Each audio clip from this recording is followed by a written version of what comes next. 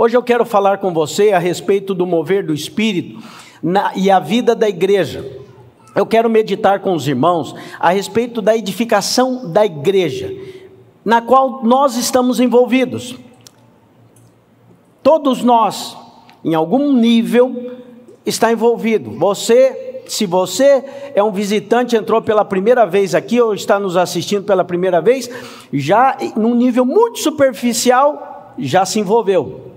Já vai ter pelo menos um culto que você vai prestar atenção em algo que o Espírito pode fazer na sua vida e quer fazer através de você. O nível de revelação que nós temos do reino do céu e do Rei dos Reis determina qual é o nível de envolvimento que nós vamos ter com esse reino e também determina qual é o nível de bênção que nós vamos desfrutar.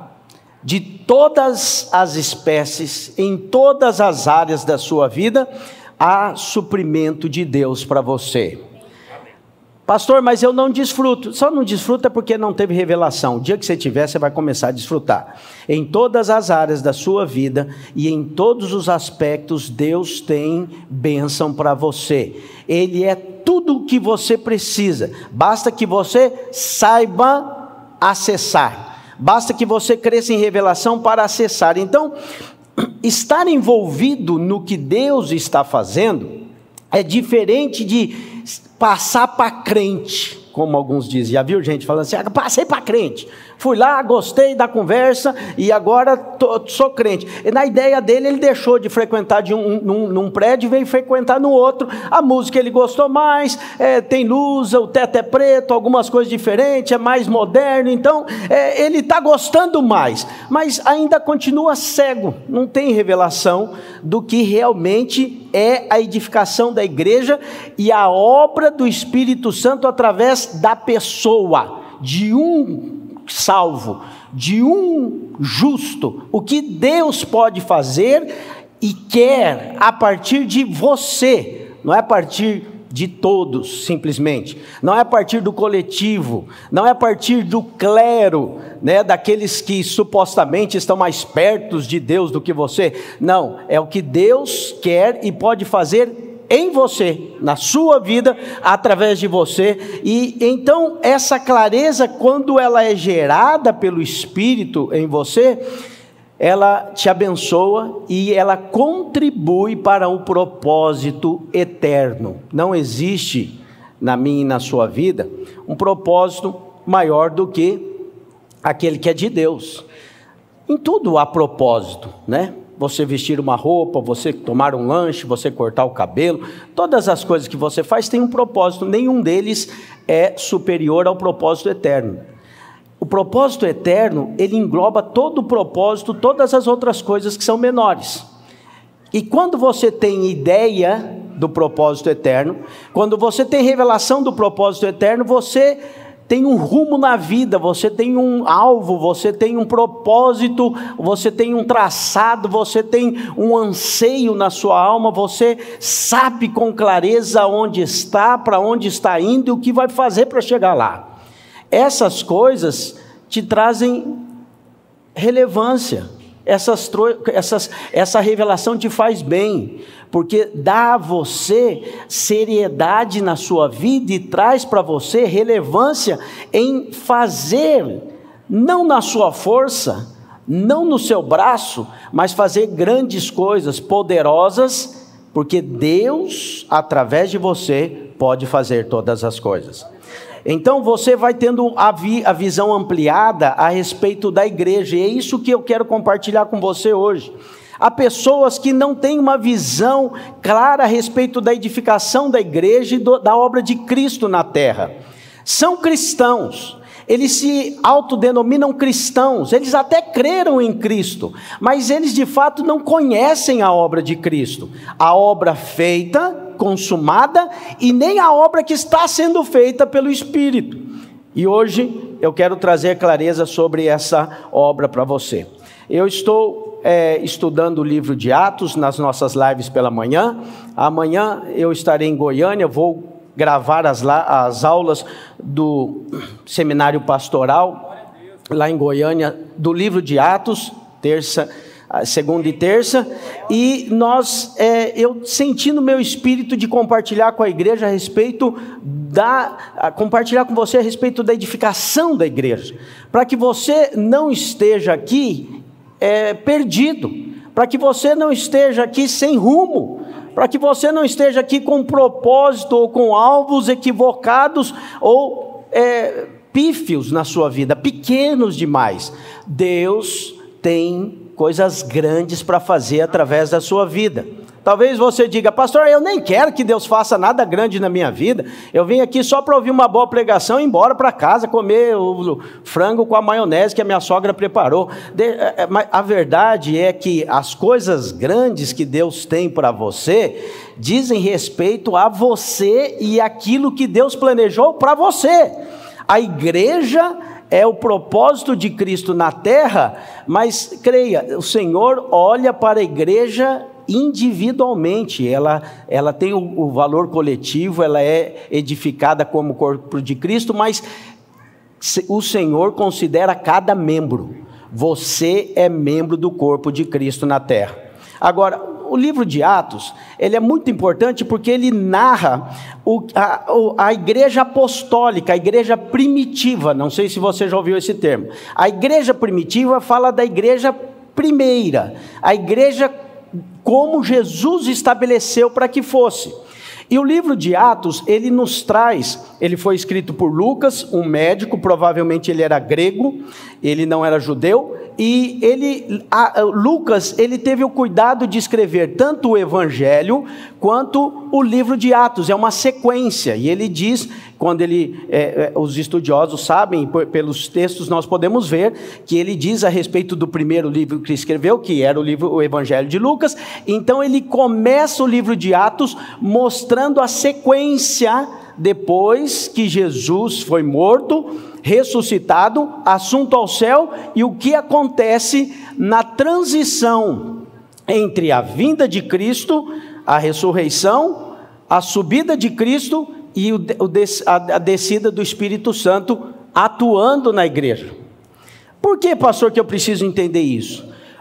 Porque quando um cristão não entende em qual dispensação ele está, ele abre a Bíblia e não sabe como aplicar na sua vida.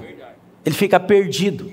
Há pessoas que falam para a gente: vocês não acham que o Velho Testamento também é palavra de Deus? Vocês desconsideram? Não, nós consideramos. É palavra de Deus. Toda escritura é inspirada por Deus, diz a palavra. E ela é perfeita, ela é palavra de Deus. Agora, é importante saber em qual dispensação você está. Qual é o tempo que nós vivemos como igreja? Talvez você esteja me olhando e falando: pastor, o que é negócio de dispensação? Eu nunca nem ouvi falar sobre isso. Que dispensação que é essa? Bom, a Bíblia, os estudiosos, aqueles que estudam a Bíblia, já definiram há muito tempo sobre as dispensações, que é a maneira com que Deus trata o seu povo, o homem na terra, desde que o homem está na terra. E as dispensações são eras. E normalmente as dispensações acontecem assim: Deus dá um propósito, estabelece algo para o homem. O homem não consegue cumprir, ele erra, ele cai, ele peca, então vem a consequência daquilo. E aí Deus começa um novo tempo, uma nova dispensação. E em todas as dispensações isso vai acontecer. Eu não vou pregar para você hoje sobre as dispensações, mas é importante que você tenha clareza. Eu só quero mostrar elas, só falar delas. São 7. Primeiro, a dispensação da inocência. Segundo, a da consciência. O terceiro, do governo humano. A quarta, da promessa. A quinta, da lei. A sexta, a dispensação da graça que nós estamos. E a sétima, dispensação do milênio. Se você vai estudar e você vai saber das implicações e das verdades que há no número 7, que é o número completo, né? O sábado foi onde Deus criou todas as coisas e descansou, a obra consumada. Você vai entender que as dispensações, nós estamos na última delas, no finalzinho da última, perto de entrarmos para a sétima dispensação, que é do reino, que é a do milênio. Por isso estamos dizendo: o Senhor está voltando. E essa dispensação a da graça que nós estamos nela desde que Jesus ressuscitou, inaugurou a igreja, fazem 2000 anos que nós estamos nela. Normalmente dispensações, elas não são breves, elas são de centenas de anos, algumas milhares de anos que acontecem. Então, da inocência, só para você saber, é desde Adão, todo o tempo de Adão antes da queda, dispensação da inocência. Da consciência é quando o homem caiu, teve consciência de si, do pecado. Então, desde Adão até o dilúvio, nós temos a dispensação da consciência. Depois do dilúvio de Noé até Babel, você lembra da história de Babel, a confusão das línguas, nós temos a dispensação do governo humano, é o homem que governava.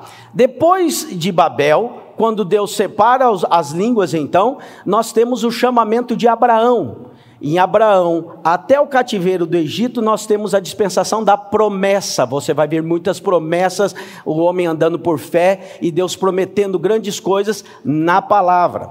Depois da dispensação da promessa, então vem a lei. Todas elas, eu não vou entrar em detalhes, mas como eu falei, todas elas obedecem esse princípio. Deus fala algo, o homem por um tempo cumpre, depois não cumpre, desvia o propósito, vem a consequência. Aí começa uma nova, e assim por diante. Então, no tempo da lei, começa em Moisés, Deus dá a lei, e ela é uma dispensação que acontece até a vinda de Cristo. Quando Cristo vem, Cristo é sem pecado, perfeito, não tem pecado e cumpriu toda a lei. A Bíblia diz que o fim da lei é Cristo. Então Cristo cumpre a lei, cumpre as exigências e agora inaugura uma nova dispensação, que é a dispensação da graça ou o tempo da igreja. Quem está me acompanhando, diga amém. Tudo isso eu te falei só para te trazer, para te atualizar para aquilo que eu quero falar. É muito difícil eu te mostrar o que eu quero mostrar sem que você entenda isso.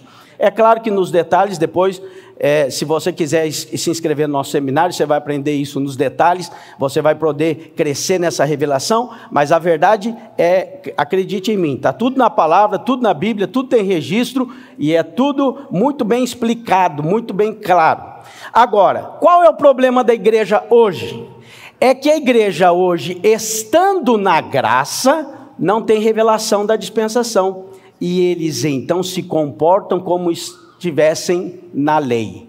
Por isso nós vemos tantas religiões cristãs legalistas, e por isso que você vê tantos pastores no Instagram respondendo perguntas: pastor, é pecado isso? É pecado aquilo?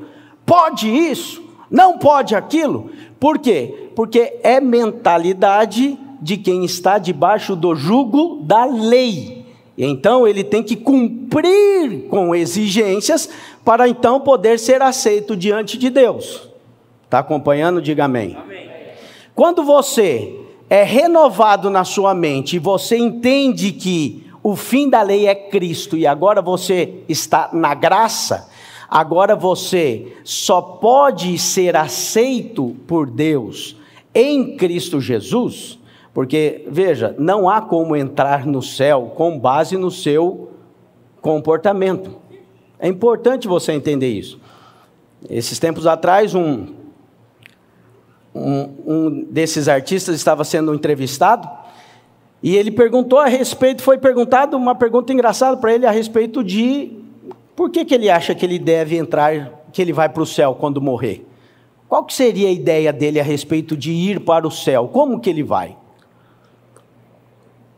A pergunta fácil de alguém responder. Ele pensou, ficou pensando e disse assim: porque eu acho que eu tenho mais virtudes do que defeitos. E eu acho que... Então, na ideia dele é assim: existe uma balança celestial. E essa balança vai pesando a parte boa e a parte ruim. O que ele faz de bom pesa a favor dele. É o que ele faz de ruim, que o que é pecado pesa contra ele. Então, sendo que ele consegue fazer mais coisas boas do que ruins, ele pensa, o resultado vai ser bom. Lá no fim das contas, tenho que conseguir ser uma pessoa boa. Isso é só religião que está na cabeça dele. É só a religião do esforço, do mérito próprio e a falta do conhecimento da cruz de Cristo. Então, qual é a verdade do Evangelho?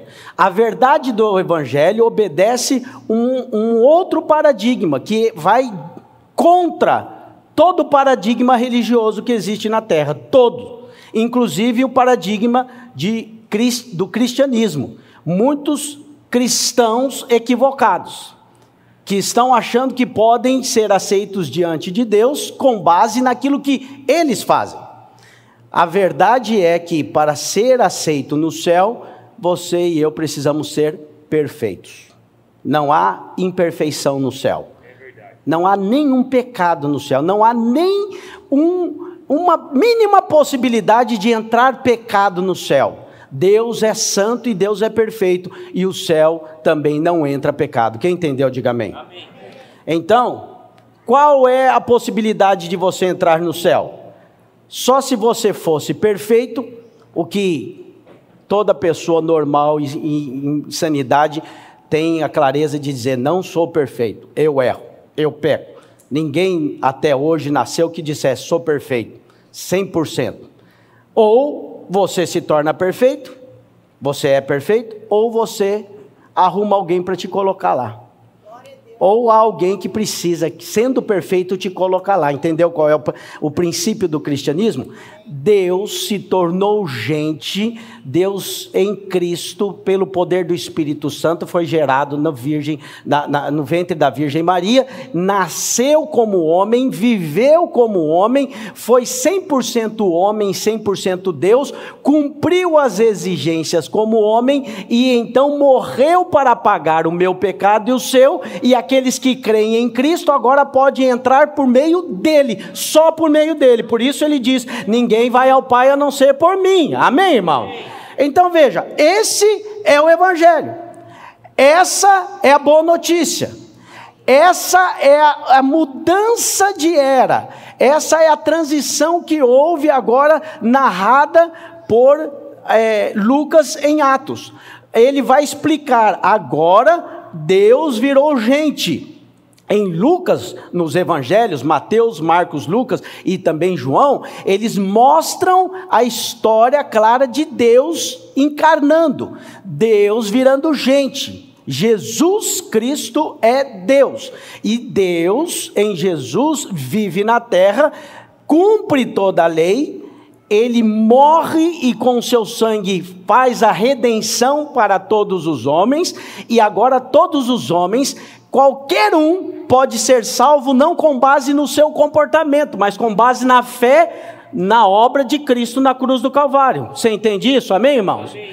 Então agora foi iniciada a nova dispensação. Um novo tempo foi começado. E qual foi o tempo agora? Agora é o tempo da graça. Agora é o tempo em que o Espírito de Deus, Jesus esteve na terra durante 3 anos e meio, ele desempenhou o seu ministério, treinou os discípulos, e ele disse para os discípulos: vocês vão ficar em Jerusalém, e vocês vão ser revestidos de poder, e vocês vão fazer as obras que eu faço, e vão fazer obras maiores ainda. Qual é a clareza que você precisa ter, e hoje eu vou trazer para você nesta palavra? É que eu e você somos o corpo de Cristo, a extensão da obra de Deus na terra. A igreja hoje é a extensão da obra de Cristo na terra, no poder do Espírito. Essa é a visão que você tem que ter da igreja. Não de um prédio com uma cruz em cima, onde você entra comportado, sai comportado e nada aconteceu, na verdade, no seu interior. A verdade, a religião é exterior, mas a vida de Deus é dentro. A vida de Deus acontece no seu espírito, e é de dentro para fora, e aquilo que vai fora é uma reverberação, é só um eco daquilo que já está dentro, é só uma manifestação do poder e da vida de Deus que habita dentro de você. Agora, essa revelação você tem quando você entende a obra de Cristo, aquilo que Deus está fazendo através da igreja. Então, eu quero ler aqui Atos capítulo 1, versículo 1 e 2 com você, e você vai entender aqui o propósito da igreja. Eu não tenho dúvida que se você entende o propósito da igreja, e quanto maior revelação você tem dele, mais você vai querer estar envolvido com a igreja. Já viu gente falando assim, pastor, a igreja faz muitas coisas erradas. Pastor, a igreja já fez muitas coisas na história. A igreja já matou muita gente. A igreja já fez isso. Deixa eu te esclarecer algo. A obra do Espírito Santo é feita a partir de homens e mulheres, que podem ser usados pelo Senhor. Não significa que os homens e as mulheres que são e foram usados por Deus eram perfeitos. E nem significa também que alguns que se dizem igreja são igreja. A igreja de Cristo não é exterior, ela é interior, ela só acontece no mover do Espírito. Há pessoas que dizem ser igreja e fazem coisas que não está alinhado com a obra de Deus. Não é a sua posição julgar. Agora, porque o outro não faz, eu não vou deixar de fazer, porque eu quero o mover de Deus na minha vida. Eu quero a obra do Espírito Santo na minha vida. E eu não julgo o outro, eu deixo para o juiz julgar. Eu não tenho lugar de juiz. O que eu quero é crescer em revelação daquilo que Deus tem para mim, para minha casa, para minha família. E eu quero encontrar com o Senhor e ser achado fiel naquilo que Ele confiou nas minhas mãos. Amém? Então, Atos começa assim, Lucas escrevendo, ele diz: escrevi o primeiro livro, ó Teófilo, relatando todas as coisas que Jesus começou. Diga comigo, Jesus começou.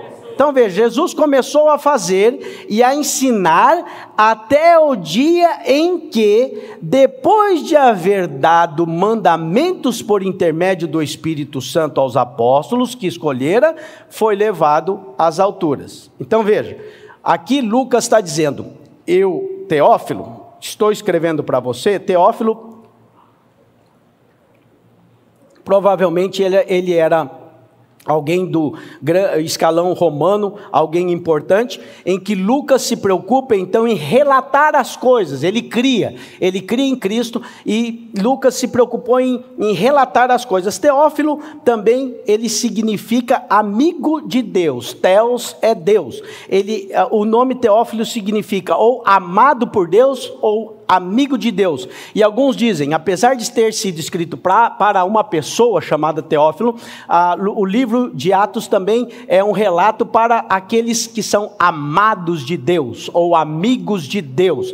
A narrativa de Atos narra o trabalho da igreja. Então ele está dizendo aqui, eu escrevi as coisas que Jesus começou a fazer e a ensinar, até o dia que, depois de haver dado mandamentos por intermédio do Espírito Santo aos apóstolos que escolhera, foi elevado às alturas. Então veja, é importante que você entenda que aqui em Atos vai ser narrado esse tempo, o tempo em que Jesus vem, faz a obra, e no poder do Espírito Santo, e agora ele vai para o céu. E quando ele vai para o céu, ele vai com uma promessa, e ele diz, o Espírito Santo vai descer, permaneçam em Jerusalém. Ele fala em Lucas, e ele fala aqui em Atos também, permaneçam em Jerusalém, até que do alto vocês sejam revestidos de poder, e então vocês serão minhas testemunhas. E aqui, Lucas está contando isso. Por que Lucas está contando isso? Para que você e eu saibamos qual é o propósito da igreja, o que é que Jesus veio fazer, como a igreja é edificada, onde nós vamos caminhar, em que direção vamos caminhar, seguindo a Jesus, como discípulos de Cristo. Ser cristão é ser discípulo de Cristo. Você se autodenomina cristão? Amém, você provavelmente é um cristão genuíno, você é discípulo de Cristo, amém, irmão? Você é discípulo de Cristo, essa é a verdade. Então veja, o Senhor Jesus, depois que ele morreu e ele ressuscitou, ele continuou durante 40 dias aparecendo para os seus discípulos, com o corpo glorificado. Os irmãos lembram que ele não precisava de abrir as portas, ele passava pela porta fechada, porque o corpo era glorificado, mas ele comeu com os discípulos, ele estava com os discípulos, e durante 40 dias ele reafirmou alguns princípios do reino. Ele falou sobre eles a respeito do reino. Atos capítulo 3, 1, versículo 3 em diante, ele continua dizendo, olha o que ele diz: a estes também, depois de ter padecido, se apresentou vivo, com muitas provas incontestáveis, aparecendo-lhes durante 40 dias. Diga comigo, muitas provas incontestáveis. Por que Jesus fez questão de aparecer com muitas provas incontestáveis? Porque ele sabia que ao longo dessa dispensação, alguns iam duvidar que Jesus morreu e ressuscitou. E logo lá no comecinho, os fariseus e os saduceus, que não criam em ressurreição, já começaram a combater os discípulos e dizendo: não há pessoas que morrem e ressuscitam, eles não criam na ressurreição. Então veja, ele apareceu durante 40 dias e ele falou o que nesses 40 dias? E falando das coisas concernentes ao reino de Deus. Coisas concernentes ao reino de Deus. E comendo com eles, determinou-lhes que não se ausentassem de Jerusalém, mas que esperassem a promessa do Pai, ao qual disse ele: de mim ouviste, porque João na verdade batizou com água, mas vós sereis batizados com o Espírito Santo, não muito depois desses dias. Esse não muito depois desses dias foram 10 dias, porque Jesus esteve 40 dias com os discípulos, depois os discípulos ficaram orando, aguardando, e depois de 40 dias, na festa de Pentecostes, o Espírito Santo desceu sobre eles. Da Páscoa que Jesus morreu até a festa de Pentecostes são exatamente 50 dias. Então, esses não muito tempo depois desses dias, foram 10 dias. E ele diz: agora vós sereis batizados com o Espírito Santo, não muito depois desses dias. Então os que estavam reunidos lhe perguntaram: Senhor, será este o tempo em que restaures o reino de Israel? Olha só a pergunta que eles fizeram. Jesus estava falando a respeito do reino do céu, e eles perguntaram a respeito do reino de Israel. Esse fenômeno aconteceu com os discípulos e acontece conosco todos os dias. Está presente na igreja sempre, porque Deus quer te mostrar coisas grandes e eternas, mas você quer saber da marmita de amanhã. Deus quer te fazer grande e te mostrar coisas eternas do reino para que você se envolva em coisas grandes, mas você quer o carro novo. Pastor, você acabou de falar esses dias que não tem problema pedir as coisas para Deus. Não, Jesus diz: pedi e dar-se-vos-á. A sua alegria vai ser completa, mas é importante que você entenda que nada daquilo que Deus te dá nessa terra pode se comparar com a glória que há de vir. E Jesus está dizendo para os discípulos: eu estou falando para vocês de reino do céu. Meu reino não é dessa terra. Eu estou falando de coisas eternas, extravagantemente diferentes de coisas passageiras, terrenas e medíocres. Mas vocês ficam perguntando sobre o reino de Israel, quando vai estabelecer de novo. Então veja, é importante que a igreja hoje viva a revelação do reino do céu, porque se a igreja não vive a revelação do reino do céu, ela é uma igreja que vive mendigando bênçãos e com o olhar nas bênçãos que Deus pode dar aqui na terra, só, mais nada. É uma igreja pobre, é uma igreja medíocre, é uma igreja fraca. Paulo diz: se a nossa esperança em Cristo se resume só nessa terra, nós somos os mais infelizes de todos os homens. Infelizmente existem crentes que vivem assim. Eles só olham para aquilo que Deus pode lhes dar nessa terra. É bom, pastor? É bom. Pode pedir? Pode, deve. Deve, porque Deus tem coisas grandes para você, muitas coisas boas nessa terra. Aliás, tudo que há nessa terra, se você pedir crendo, você pode receber. Você não diz amém porque você não crê ainda, mas com o tempo você vai crer. Mas mesmo você tendo tudo que há nessa terra que Deus pode te dar, é muito pouco perto do reino, dos céus, do milênio, da glória de Deus, daquilo que Deus quer fazer através de você, pelo poder do Espírito. o que Deus está fazendo através de você, da igreja. Você precisa ter essa clareza, você precisa ter revelação, crescer nessa revelação. E aí o Senhor diz, olha, respondeu-lhes: não vos compete conhecer tempos ou épocas que o meu Pai reservou para a sua exclusiva autoridade. E aí ele muda de assunto de novo. Olha Jesus falando, vamos falar do que é importante. Vamos pensar aqui no que eu quero mostrar para vocês. Mas recebereis poder ao descer sobre vós o Espírito Santo, e sereis minhas testemunhas, tanto em Jerusalém como em toda a Judéia e Samaria, e até os confins da terra. Amém? Está aqui o direcionamento dos discípulos. Está aqui o tipo de vida que Deus está te convidando em Cristo para viver. Mas recebereis poder ao descer sobre vós o Espírito Santo. Qual o poder, pastor? O poder do Espírito que estava em Cristo. Poder de multiplicar pão, poder de ressuscitar morto, poder de curar enfermo, poder de pregar o evangelho e tirar a gente do inferno e levar para o reino do céu. Poder para mudar a história de gente e levar pessoas para a eternidade. Então, essa é a igreja, é isso que Jesus está fazendo, essa é a obra do Espírito. Estar envolvido nisso ou não depende de revelação, depende de você conhecer. Por isso que a Bíblia diz, conheçamos, cresçamos e conheçamos, vamos prosseguir conhecendo ao Senhor, conheçamos e prossigamos em conhecer ao Senhor. Por quê? Porque quanto mais do Senhor você tem, mais do Senhor você desfruta. Quanto mais poder de Deus há na sua vida, mais poder para você desfrutar, mais poder para que os outros sejam abençoados, mais glória de Deus se manifestando na sua casa, na sua família, mais gente sendo iluminada. E aí o que acontece? Acontece o que Jesus quer que aconteça: venha a nós o teu reino.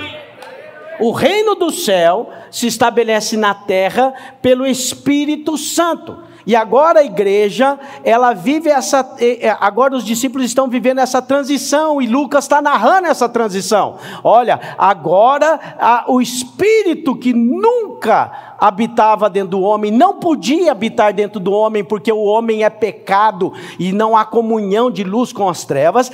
Por Cristo, por meio de Cristo, aqueles que foram justificados em Cristo Jesus, agora podem receber o Espírito Santo.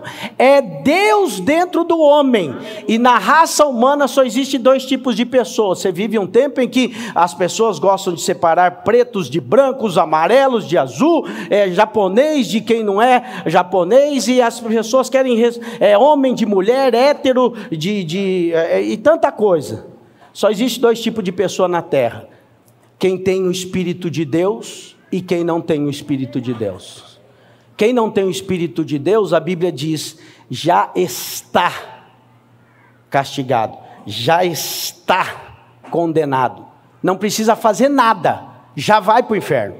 Por isso que a Bíblia diz, aqueles que nasceram de Deus, aqueles que aceitaram a Cristo, aqueles que têm fé para crer no sacrifício, e não é uma atitude, mas é crer, é fé, é acreditar no sacrifício de Cristo, esses agora foram justificados e receberam o Espírito de Deus dentro de você. Pastor, eu não acredito nisso, eu não acredito exatamente assim. Pois eu estou te contando o evangelho. Se você não acredita, avalia, procura, porque você ainda não nasceu de novo. Não é pelo seu mérito, é pelo que Cristo já fez na cruz por você. Então, se Cristo já conquistou, se é graça de Deus para a minha vida, e eu creio na graça, eu estou apto para receber o Espírito. E Jesus disse, vocês vão receber o Espírito Santo, e vocês serão minhas testemunhas. Então, se corta o cabelo ou se não corta o cabelo, se usa saia comprida ou se não usa, se tatua ou se não tatua, se fala inglês ou português, nada disso interessa. O que interessa é se tem o Espírito ou não tem o Espírito. Se tem o Espírito é de Deus, se não tem o Espírito não nasceu de novo ainda. É uma realidade espiritual, não é uma aparência exterior. Não é a respeito de como você se comporta, se você trai a sua esposa ou não. É se tem o Espírito ou não tem o Espírito. Se nasceu de Deus ou se não nasceu de Deus. Essa é uma verdade espiritual. Talvez você não saiba. E você não pode olhar para uma pessoa e dizer: nasceu. Você não nasceu de novo. Não, você não é seu papel. Você não foi chamado para fazer isso. Mas veja, você não consegue ver, mas o mundo espiritual vê, porque nós fomos selados pelo Espírito Santo. Os demônios vêm, os anjos vêm, e o nosso Pai que está no céu vê também. Ele olha para você, ele vê o sangue de Jesus Cristo em você, e você não há mais condenação sobre você, porque você está em Cristo. Você creu na obra de Cristo, e a obra foi consumada, e você agora tem o Espírito, e ter o Espírito é a maneira de continuar fazendo a obra de Cristo. Essa é a edificação da igreja. Quem entendeu, diga amém. Na edificação da igreja, cada um de nós é chamado para fazer a obra que Deus está fazendo. Quando fomos chamados então para a obra que Deus está fazendo, nós entendemos o propósito maior das nossas vidas, porque o propósito maior da minha vida é o eterno, não é o temporal. Eu amo ser pai, ser marido, sou esposo de uma só mulher fazem 26 anos, tenho 3 filhos abençoados, e eu amo a minha vida aqui na terra, mas a minha vida aqui na terra é só uma consequência, são desdobramentos da minha vida em Cristo. Eu fui gerado em Cristo, eu nasci de Deus e tenho o Espírito de Cristo, e cada dia procuro andar na vontade de Cristo. Eu procuro, pelo poder do Espírito, edificar a obra que Cristo está edificando. E a partir daquilo que Deus pode fazer através da minha vida, então eu cumpro com o propósito. Mas o propósito maior vai além de mim mesmo, vai além do meu umbigo, vai além da minha família, vai além de eu ter carros importados ou não ter casa boa ou não ter, vai muito além, porque Ele é eterno. Quem entende isso, diga amém. Então, a clareza da edificação da igreja e do Espírito Santo na sua vida, organiza também as suas prioridades, os valores. Você para de se preocupar demasiadamente com aquilo que tem menos valor, e passa a se preocupar mais agora com aquilo que tem mais valor, mais importante. E aí, nessa edificação, nós vemos como Lucas, aqui em Atos, narra com tanta clareza a respeito do que Jesus fez, a transição, e agora o que os discípulos estão fazendo. Sem dúvida, ele continua ali no versículo 11, falar sobre a preparação dos discípulos, e aí ele diz assim, ditas, Atos 1:9, de 9 a 11, ditas essas palavras, foi Jesus elevado às alturas à vista deles, e uma nuvem o encobriu dos seus olhos, e estando eles com os olhos fitos no céu, enquanto Jesus subia, eis que os varões vestidos de branco se puseram ao lado deles e lhes disseram: varões galileus, por que estáis olhando para as alturas? Esse Jesus que dentre vós foi assunto ao céu, virá do modo como vistes subir. Então olha que os anjos, varões de branco que estavam ali, eram anjos, e eles falaram para os discípulos. Houveram muitas pessoas. Lucas narrou e diz, foi visto por muita gente, não é pouca gente. Considera-se que muitos discípulos estavam ali em Betânia, e então eles viram Jesus subindo, ficaram olhando para cima, e ele desapareceu nas nuvens. E os dois anjos falaram: o que é que vocês estão olhando? Esse Jesus, do mesmo jeito que vocês viram ele subindo, ele vai descer, ele vai voltar da mesma maneira, no mesmo monte. Jesus não vai voltar na Amazônia, querida Amazônia, que todo mundo está preservando. Jesus vai voltar no Monte das Oliveiras, no mesmo lugar, da mesma maneira. Quem entendeu, diga amém. É esse Jesus que eles viram subir, é esse que vai descer. E aí eles viram subir, por quê? Existe um princípio, Deus estava preparando os discípulos, dando a eles fé, ousadia, mostrando para eles as coisas como iam se processar, com um propósito. Sabe qual é o propósito? Que eles não fossem pessoas perdidas, enganadas, andando de um lado para o outro. Ah, aqui o culto é melhor, vou nesse. Ah, não, aquele pastor é legal, vou naquele. Ah, agora vai ter um que cura, vou lá atrás daquele que cura. O poder da cura está em você, pelo Espírito de Deus. Você tem autoridade para curar. Você tem autoridade para expulsar demônio. Mas porque não tem revelação, busca quem faz. Mas Deus quer fazer através de você. Deus quer usar você para abençoar a sua família. Deus quer usar você para edificar uma célula. Deus quer usar você para salvar as pessoas. Você é chamado para ser testemunha de Cristo. Ser testemunha de Cristo não é ser mestre da palavra, não é fazer teologia e saber contar as dispensações. Para isso eu fiz e eu estou aqui contando para você. Você ser testemunha de Cristo é falar daquilo que você viu, ouviu e viveu com relação àquilo que Deus faz na sua vida. Deus fez em você, então você já pode contar para alguém, porque Ele vai fazer no outro também. Quando você abre a boca, o Espírito de Deus que está em você convence o outro. Não precisa florear, não precisa contar coisas mirabolantes, não precisa inventar história que não foi. Basta você narrar o que aconteceu na sua vida. Basta você falar da obra de Cristo na cruz do Calvário. Basta você falar que todo homem é salvo pela fé em Jesus Cristo. Falar do Evangelho. Paulo diz, não me envergonho do Evangelho, porque o Evangelho é poder de Deus. O que é poder de Deus é o Evangelho, não é oratória. Não é falar bonito, não é ter curso para falar. O Evangelho é poder de Deus. Quando você fala para o homem, você não pode, você não é perfeito, mas teve um que é perfeito, morreu no seu lugar, ele te ama. Sabe o que acontece? O Espírito de Deus que está em você é que convence o outro. E sendo convencido o outro passa a crer e o Espírito de Deus habita nele. É como um santo contágio, um vírus celestial que quando sai da sua boca entra no outro e o outro é contagiado por esse vírus e o outro vai passando para um, para outro. Fazem 2000 anos que a igreja é perseguida, fazem 2000 anos que pessoas morrem, são martirizadas e fazem 2000 anos que o Espírito Santo está trabalhando na terra, convertendo gente. Lá na China comunista tentaram de todas as formas acabar com o cristianismo. Hoje a maior igreja do mundo está na China. São mais de 100 milhões de cristãos. Porque lá tem muita gente. Não tem nenhum país que tem tanto cristão quanto na China. E você fica pensando que a igreja de Cristo parou. Muitas vezes a igreja ela toma um rumo equivocado porque homens fora do padrão e da vontade de Deus, pregam heresias, mas creia, sempre haverá o Espírito Santo atuando na vida de gente na terra, porque a edificação da igreja é obra do Espírito, amém, irmão?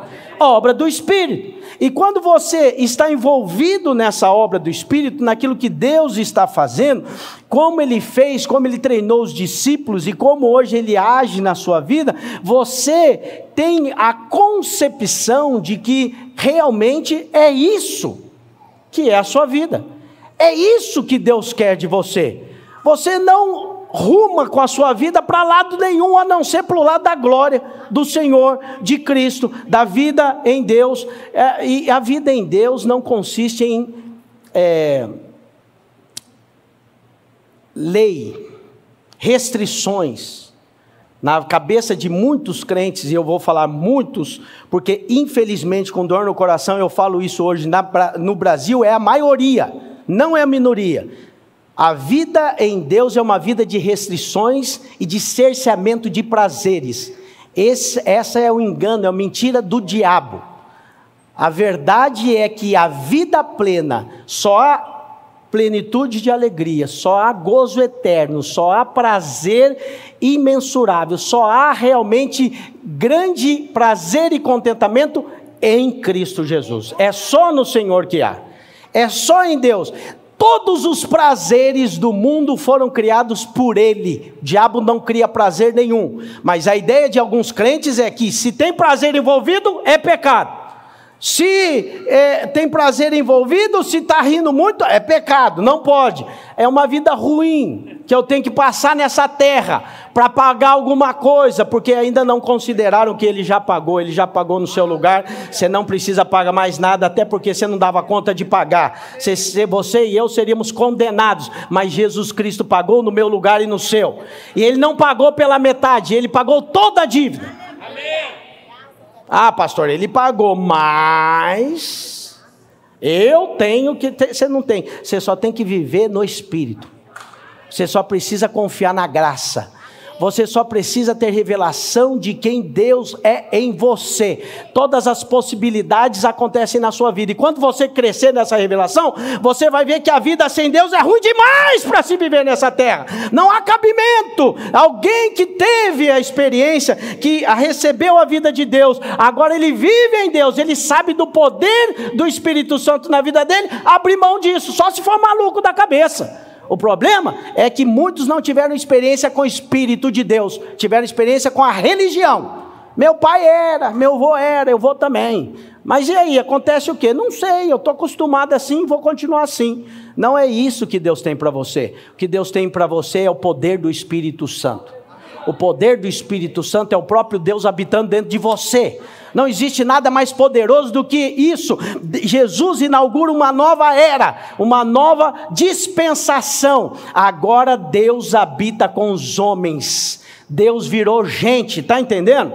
Deus virou gente e não deixou de ser gente. Jesus não passou a ser Deus só de novo e deixou de ser homem. Hoje mesmo tem um homem assentado à destra do Pai Todo-Poderoso, Jesus Cristo. Ele é o meu advogado, ele é o seu advogado. E quando há a acusação contra aqueles que nasceram de novo, Deus olha para Jesus, ele vê um homem lá que pagou a dívida e ele diz: não há mais condenação, porque eles estão em Cristo Jesus, a dívida foi paga, o caminho foi aberto e agora eles têm acesso. Quem tem acesso? Quem tem o Espírito. Você crê nisso? Então, se você tem o Espírito, você tem acesso. E se você tem acesso, o acesso é a Deus. Quem tem acesso a Deus tem acesso a todas as coisas. Para de mendigar nessa vida e começa agora, como você cantou hoje, na autoridade, ser revestido de poder e de ousadia no Espírito. Aqueles que têm o Espírito são revestidos de ousadia. Eu quero encerrar mostrando para você que existe um poder de Deus quando você entende essa verdade e você desfruta dessa verdade. O reino de Deus é o governo de Deus na sua vida, na minha vida, nesses dias. O reino de Deus está acontecendo hoje, na vida daqueles que têm o Espírito Santo. Deus só governa onde está o seu Espírito. Deus governa na vida daqueles que se submetem à vontade dEle. Você está entendendo porque o pecado não é mais problema para aqueles que nasceram de novo? Porque aquele que nasceu de novo e tem o Espírito, ele nem gosta de pecar. Ele peca e fica mal. Ele peca e não acha que é bom. Conversando com um abençoado esses dias, e ele com problemas no casamento, separou e tal, e aí falaram para ele: nossa, agora você está bem, novo, com dinheiro, sem mulher, agora ele vai desfrutar. Aí vai tentar desfrutar com uma, com outra, ele fala: estou no lugar errado, tudo errado, isso aqui não é para ser feito assim, sexo é para ser feito dentro de uma aliança, não é bom desse jeito, nem conheço, não fica legal. Aí minha esposa falou: é porque você nasceu de novo, você tem o Espírito, você não presta mais para pecar. O Espírito de Deus habita em você, você é de Deus. Se você peca deliberadamente e acha muito bom o pecado, é porque você não nasceu de novo ainda, você ainda não tem o Espírito Santo. Aquele que tem o Espírito de Deus, ele encontra prazer no Espírito Santo. Pastor, não peca não? Peca. Aí ele cai, ele rapidinho ele quer voltar. Rápido ele vê que não está boa a coisa. Ele quer voltar, sabe por quê? Porque ele tem o Espírito está dentro dele. E o Espírito que guia, não é ele que é bom, não é ele que na força dele dá conta de fazer nada, não. É o Espírito de Deus que é todo poderoso e guia você à vitória, ao mover, à vida eterna, aos poderes do mundo vindouro. O poder de Deus está atuando na vida de todos que nasceram de novo. Há mães que se preocupam quando os filhos que nasceram de Deus, receberam o Espírito Santo, se desviam, por algum motivo não frequentam mais igreja. Nós dissemos, eu sempre falo, seu filho nasceu de novo, nasceu, pastor, teve uma experiência com Deus, ele é de Deus, Deus está mais preocupado com ele do que você, fique em paz, o Espírito de Deus está fazendo a obra, creia. É assim. É a obra do Espírito, Ele faz em nós. Esse é o reino e o governo de Deus na vida dos homens é o alvo do Evangelho. Você prega o Evangelho para que o reino do céu se estabeleça na vida das pessoas. Você prega o Evangelho para que a salvação venha e as pessoas sejam resgatadas da morte, das trevas, da separação de Deus em que todos os homens foram colocados depois do pecado de Adão, e eles sejam trazidos pelo poder do Espírito Santo para o reino dos céus, do reino de Deus, onde Deus governa. Onde Deus governa é onde o Espírito de Deus pode atuar, é onde o Espírito de Deus pode mostrar. Romanos capítulo 14, versículo 17 diz: porque o reino de Deus não é comida nem bebida, mas justiça e paz e alegria no Espírito Santo. Se o reino do céu, ele está dizendo aqui, não é exterior, não é natural, ele é espiritual. O reino do céu, ele se manifesta na vida de todos aqueles que podem ser guiados pelo Espírito e nasceram do Espírito Santo de Deus. Então veja, é importante você, aqui hoje, nessa manhã, orar e pedir que o Senhor traga revelação a você a respeito do reino do céu. Porque o reino do céu hoje, na terra, é a igreja de Cristo. Quem entendeu o que é a igreja? Vou repetir.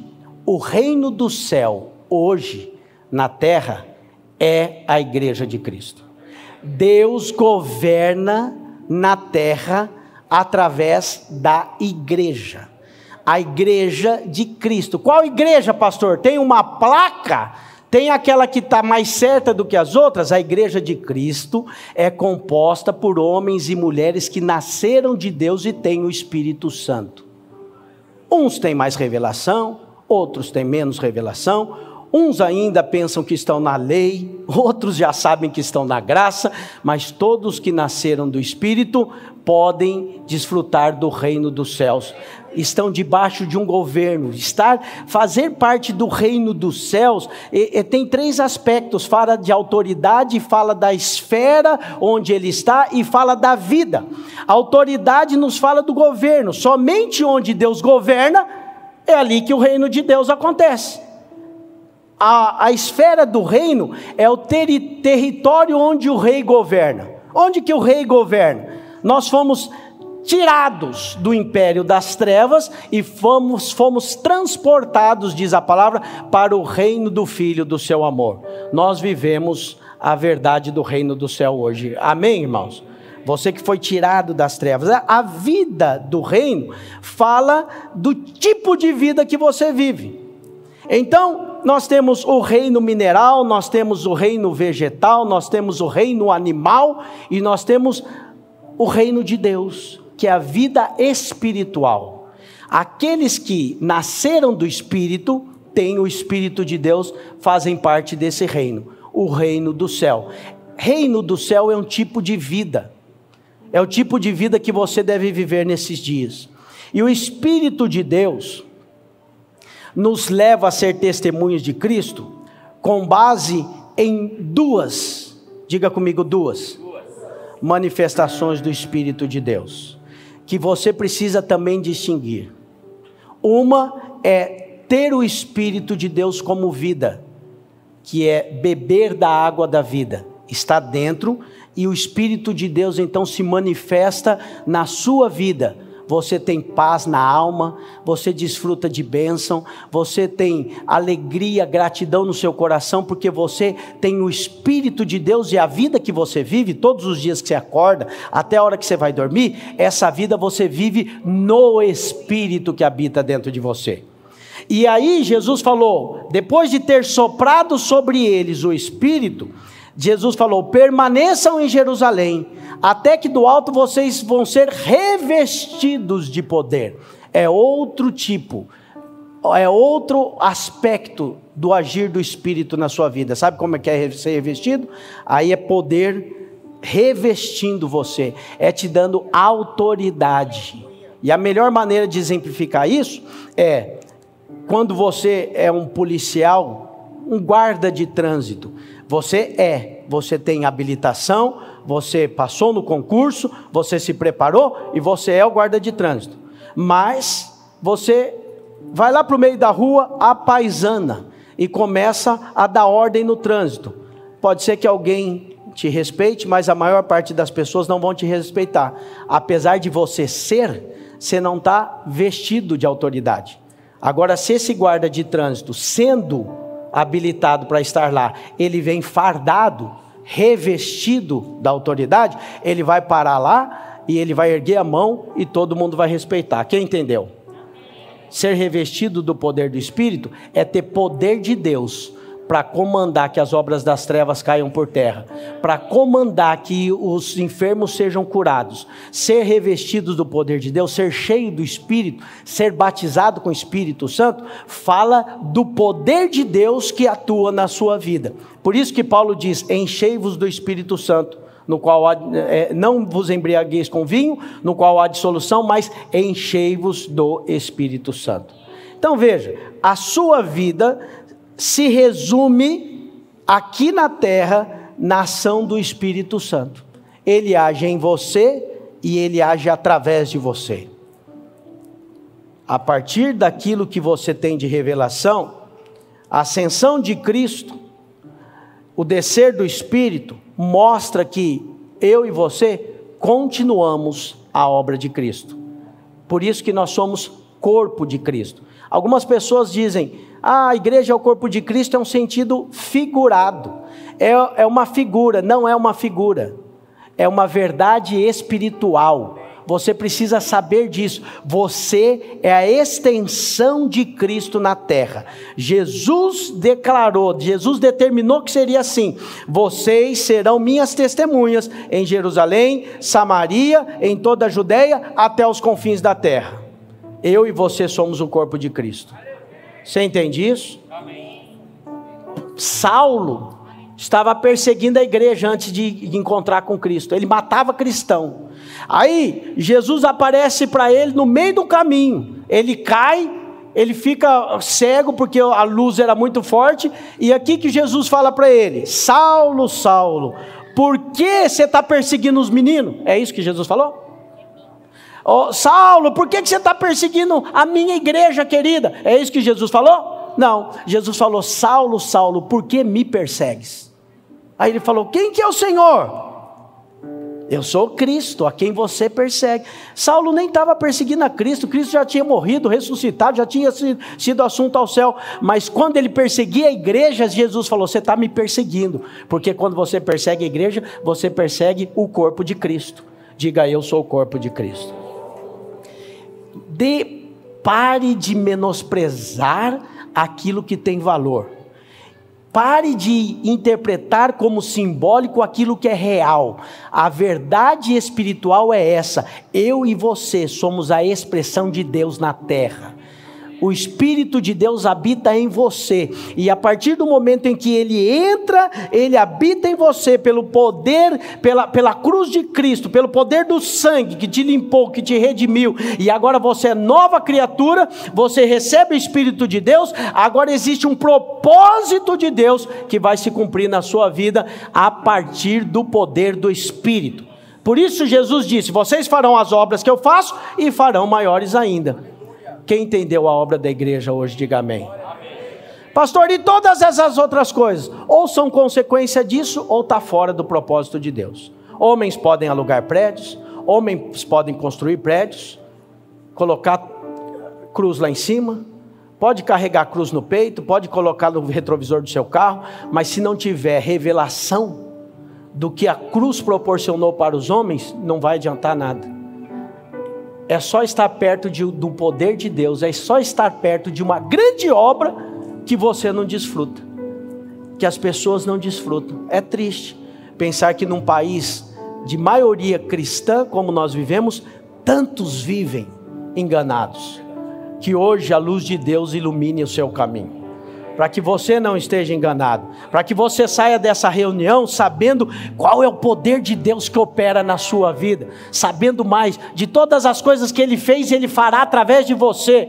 Coisas grandes Deus tem para fazer através da sua vida, e grandes, poderosas, e a sua vida nessa terra é só uma preparação para a glória que haverá de vir, porque na próxima dispensação, quando o Senhor vier, e aí Ele virá, e todo olho verá, diz a palavra, a dispensação muda, e nós reinaremos com Ele, aí serão 1000 anos de reinado com o Senhor. Então é importante que o Espírito te traga clareza, para que hoje você se envolva na obra, sabendo, Deus está te chamando para uma vida incrível e poderosa na presença do Espírito, no mover do Espírito, uma vida intensa. Veja, eu vou gastar mais alguns domingos compartilhando com você, porque o livro de Atos é poderoso. O livro de Atos narra o que os nossos irmãos fizeram de muito poderoso, mas é muito poderoso quando você ora e a pessoa é curada, é verdade ou não é? É muito poderoso quando você ora e Deus te responde. É muito poderoso quando você prega o evangelho e as pessoas vêm e falam: pastor, a minha vida foi mudada porque eu comecei a ouvir as suas lives e eu estou sendo liberto. Não é por minha causa, é porque o Espírito de Deus pode me usar, está fazendo através da minha vida e vai fazer através da sua também. Quer agir na sua vida, e de quebra você é muito abençoado, porque não existe nenhuma vida melhor do que a vida no Espírito Santo. Não existe nada mais poderoso na terra do que o Espírito de Deus em você. Você entende isso essa manhã? Eu quero orar para que você valorize a unção do Espírito Santo todos os dias. O ambiente da sua casa é um ambiente sagrado. O ambiente da sua família é um ambiente sagrado. Onde você está, ali Deus está. E Ele manifesta o seu poder. E você não vive mais numa outra dispensação, numa outra realidade. Houve um tempo em que Babel foi uma confusão. As línguas se confundiram. As pessoas começaram a falar e ninguém se entendia mais. Mas existiu o dia de Pentecostes, que Deus falou: aquela maldição agora foi quebrada. Onde tem o Espírito de Deus, aí há entendimento. E as pessoas começaram a entender na sua própria língua o que aqueles homens falavam. Sem saber falar um monte de língua, eles começaram a falar e as pessoas entendiam. É um novo tempo.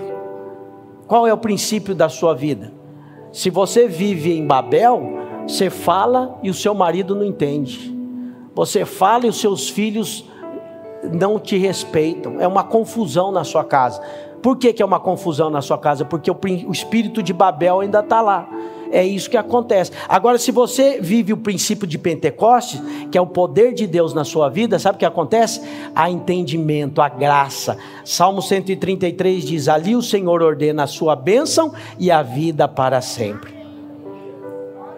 Você quer ser cheio do Espírito Santo hoje?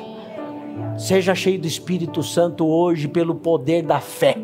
Creia e diga: Senhor, eu quero não só ter nascido do Espírito, mas eu quero ser revestido do poder, e eu quero desfrutar de toda a bênção de Deus no Espírito Santo.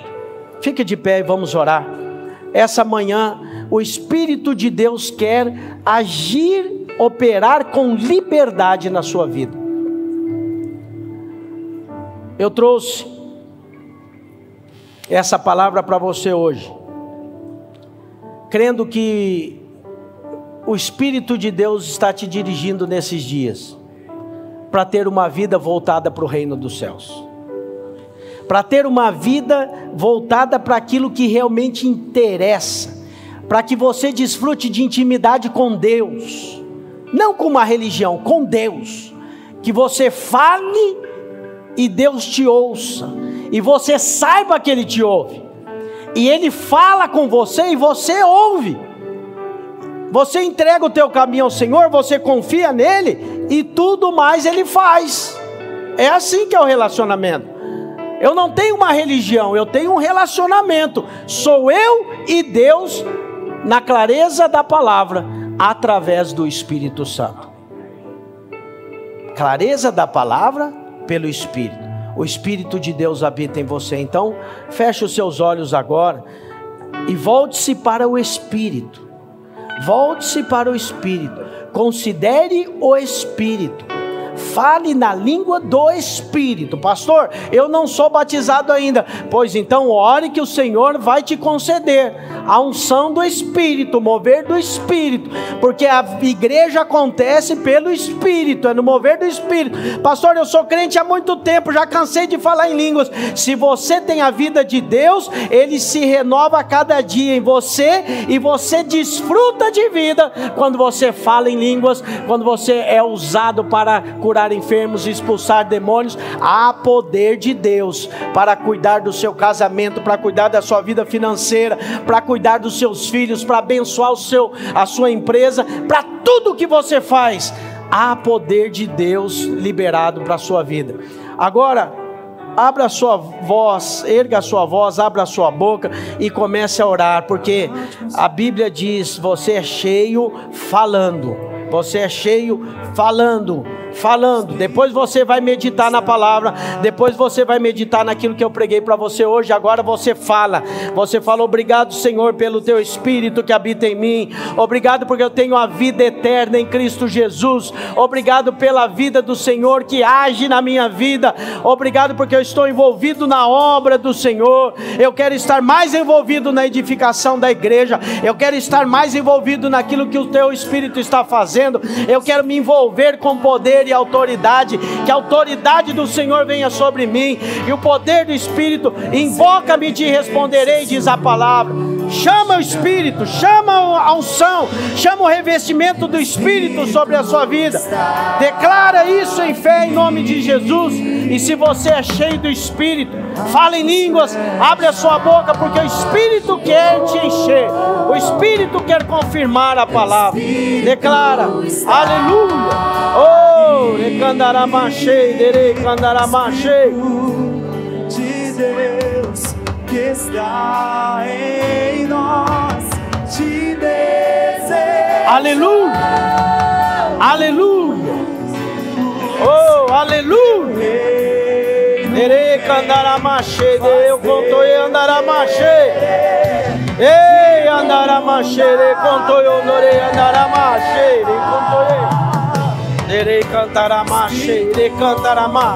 Eu declaro olhos abertos, olhos espirituais abertos, para enxergarem a obra, enxergarem o mover, o poder de Deus, a edificação da igreja, a vida do Senhor. Ele cantará cheio de contorei andarama. Ele cantará cheio de contorei andarama cheio. Oh Espírito de Deus, ele cantará cheio de contorei andarama cheio. Enchei-vos do Espírito, enchei-vos do Espírito, enchei-vos do Espírito. Ei, ele cantará cheio, andarama cheio de contorei andarama. Oh, recandarama cheio, recantarama cheio, recondoei. Oh, Espírito Santo, manifesta a tua vida. Venha a nós o teu reino, venha a nós o teu reino, venha a nós o teu reino. Seja feita a tua vontade, venha, oh, a nós o teu reino. Ele candaramache, ele contou dorei andaramache. Aleluia. Erga sua mão e cante, diga: teu é o reino, teu é o reino, tu é a glória, teu é o poder. Oh, ele candaramache, ele candaramache. Teu é o reino.